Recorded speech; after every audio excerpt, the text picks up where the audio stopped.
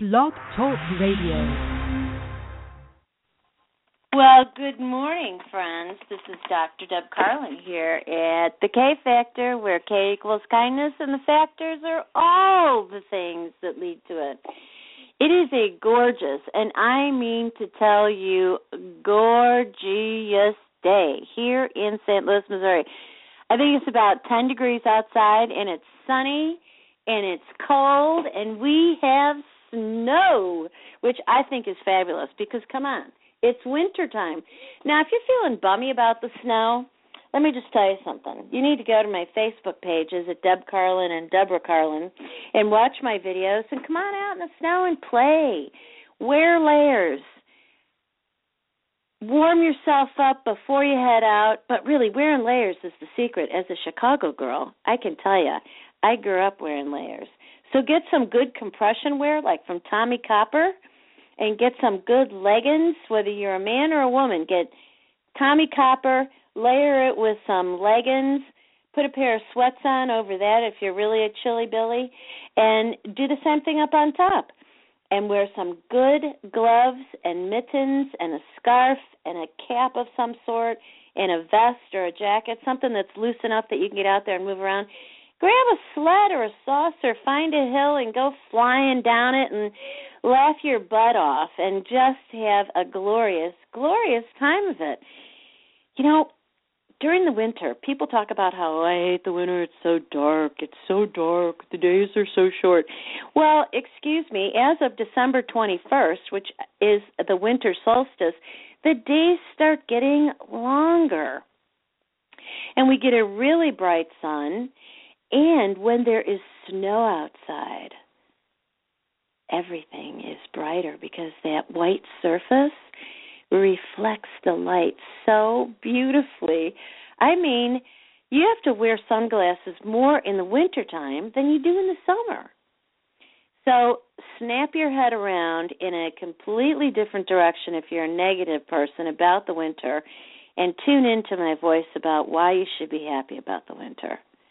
You know, here's how this ties into today's topic here on the K Factor, because what we're talking about is kindness in health care. And my question for you is, in today's big business of healthcare, does it matter if there's kindness at the core of the care? I am so sorry. The one thing about winter I can tell you is I need more humidity in my house,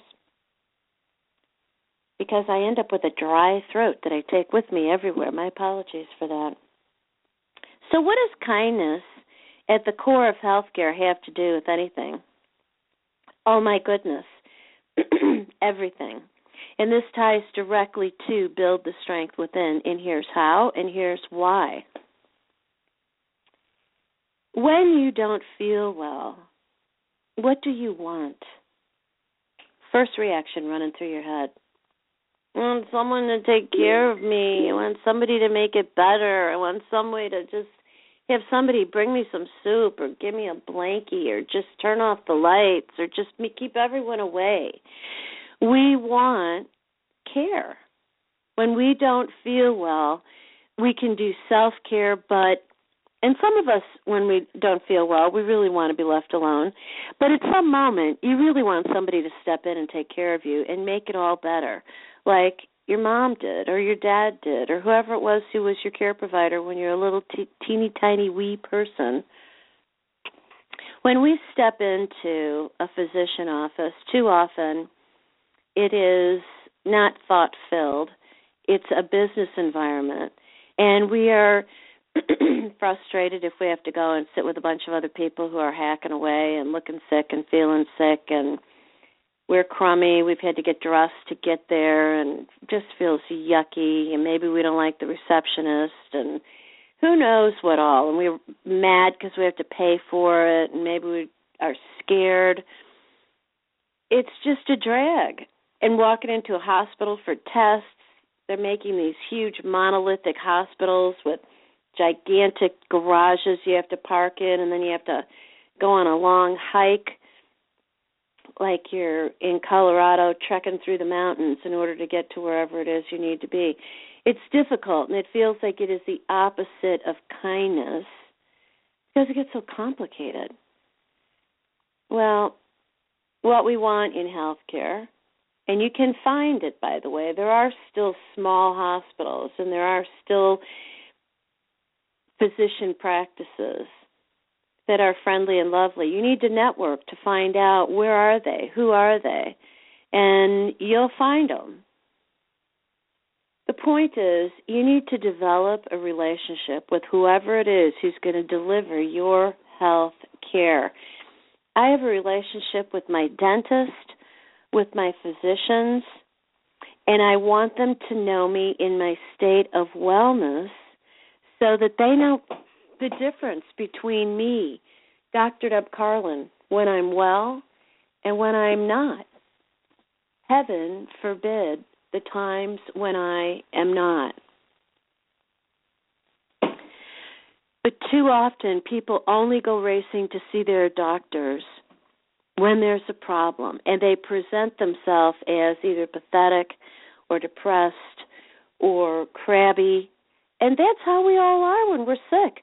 I am not a piece of love and joy when I am dealing with flu symptoms, or I've gotten a case of bronchitis, or like I've had the last couple of years, and I'm so grateful that I don't this year, have a case of some sort of a throat virus that I have laryngitis for weeks and weeks, and I'm sentenced to complete silence.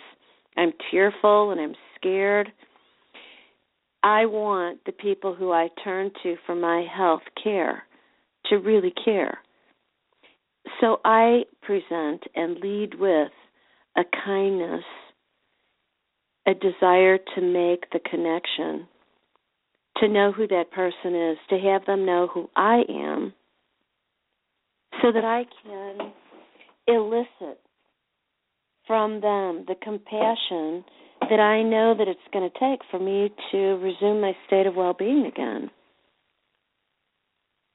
If you are going to a physician and you're thinking, yeah, but they've only got 15 minutes scheduled for me, then put in the request for 2 appointments back to back and pay the fee. One of the things that we have been very unkind about in this culture here in America is the myth that somehow we are entitled to health care. Like we don't have to pay for it. It's free. It's not free. The worst thing that's happened in our culture is the idea of insurance. Because when we entered insurance into the picture, it became big business. We thought we didn't have to pay attention anymore to the cost of things because we were paying an insurance premium. They would deal with it. The insurance company thought to themselves, we're in this for business. We're here to make money. We will set the fees. We will determine how much we're going to pay, and it'll be in line with our business plan. All understandable, but not necessarily helpful for the consumer or the healthcare providers. So things have really gotten carried away. I look for a way to get health care that is personalized. And I avoid a lot of the things that people indulge in routinely, but I also engage in doing everything I possibly can to have a state of well-being. And I haven't always achieved it. I've had my own sadness, my own heartbreak, my experiences with illness. When I was in my early 20s, I was diagnosed with a terminal disease that was horrifying and really scary. I had open lesions in my lungs, and every time I cleared my throat, I got a mouthful of blood. It was terrifying. What did I do? I took a long journey working with 2 healthcare providers that were my instructors in learning acupuncture. Now, this goes back a long time. I'm talking about the late 70s. So this is a long time ago, before acupuncture was something that was really present in our American society. It certainly has been in China for the last 5,000 years. But here in America, it didn't have much in the way of a presence. So I worked with my Chinese acupuncture physicians, and I worked with a physician who was an internal medicine doctor who was a good friend of theirs, and so I had the best of Eastern and Western medicine, and I resisted doing the things that intuitively and logically felt intrusive and invasive and like they would be things that would corrupt my body, not heal me. These are very personal decisions that each individual has to make. But when you have a relationship that has care and compassion on the inside of it, what happens is you make these decisions in the context of a kind relationship where there is love and compassion. Now, if any care provider that you go to tells you that they can't get involved, they can't get invested, they need to keep it distant, they need to take 9 steps back from you, then you need to ask yourself if this is somebody who you want putting their hands on you for healing. Because the impact, the power that the healer has upon the patient is something that you can find an incredible amount of literature about. People like me have written about it, and there are certainly far more successful authors than me who have written about this. But the impact of the healer on the patient is notable. And you need to surround yourself in your life while you are well with people who will genuinely care about you when you are ill, because the you who is well is so lovely and so kind and so alive that they are invested in preserving that. It makes good logical sense. And if you're caring for others, whether it is your parents and people who are senior to you, or it is your own children who are junior to you, this is something that we should work towards collectively. And this is the kind of healthcare revolution that we should be talking about in our culture. Not how to get it for free. One of the other things that I always recommend for people is that you have a good working relationship with whoever your pharmacy is. Get to know your pharmacy, your local pharmacy. More and more of them, unless you go to a big chain and you go to them because it's convenient or you're shopping price, which I understand, it is still worth it for you to cultivate a relationship with the pharmacist and find out what it is that they think you as a consumer need to know about the medication that you're taking, over the counter or it's prescribed. Over the counter meaning those things like Tylenol that you can just walk in and get. I also recommend that you go to a pharmacist who is the owner of the establishment, because they don't have the same parameters on them in terms of the kind of dialogue that they are free to have with you and the recommendations that they can make with you. These people are not going to overstep their bounds, but they're going to be able to talk to you more comfortably about the kinds of things that they see as being helpful if you're taking this drug, if you do these additional things. And they've got really fabulous ideas, because my experience is these people are so invested in their business. They're so invested in the people who they want to be helpful to. Pharmacists are also healthcare providers. They care about the health and the well-being of the people who are in their midst. Here in St. Louis, so that you can go online and look at examples of this, whether you're in St. Louis, Missouri, or you're elsewhere, there's 2 pharmacies that I really particularly like here in St. Louis. One of them is Jennifer's Pharmacy in Clayton, Missouri. Fabulous, unique setting. Look at that and see if you can't find that in your community, or if you're in this community, I encourage you to visit it. The other is Ladue Pharmacy, and they've got a couple of different locations. They're reopening one here in University City. The people who own it, in both cases, both of these establishments are very personable, and they're boutique-like.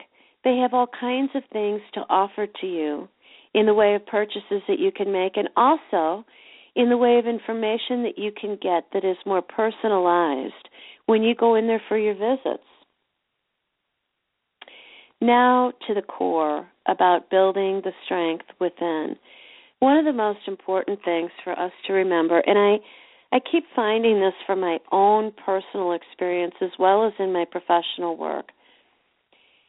When we're talking about health and health care, one of the things that is absolutely essential for us to pay attention to is the reality that when we're talking about illness of any sort, we are indeed talking about disease. And if you break that into the two components that it is, it's dis-ease. No matter what it is that is your health care issue, there's something that you are in a state of dis-ease about in your mind, in your heart, in your spirit. Stop and think about it for a moment.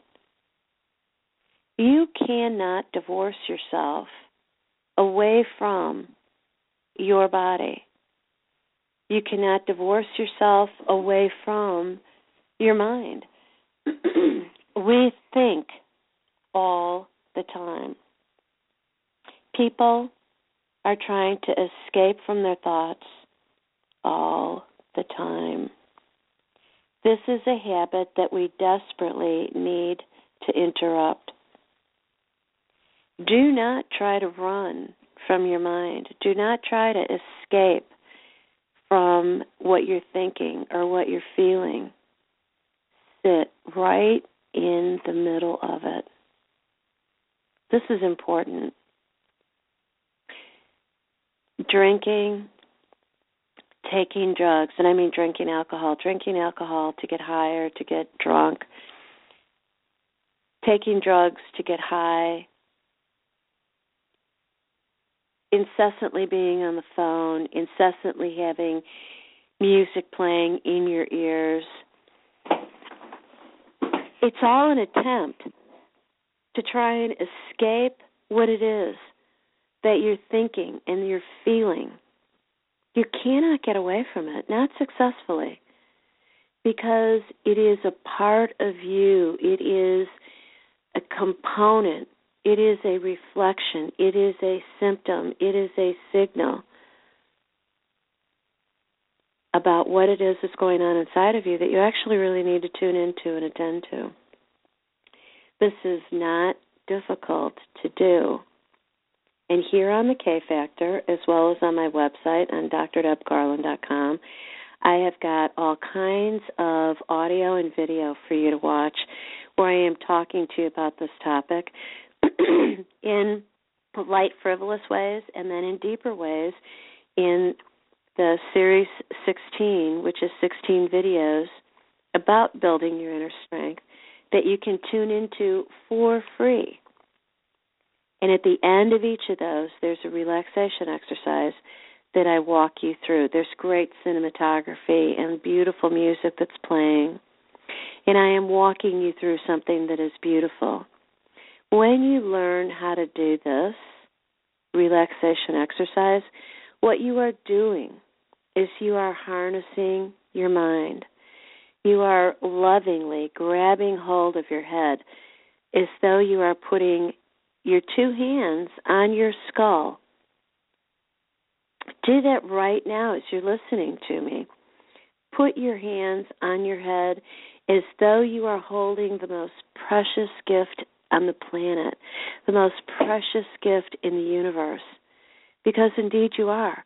Your mind is your everything. Everything.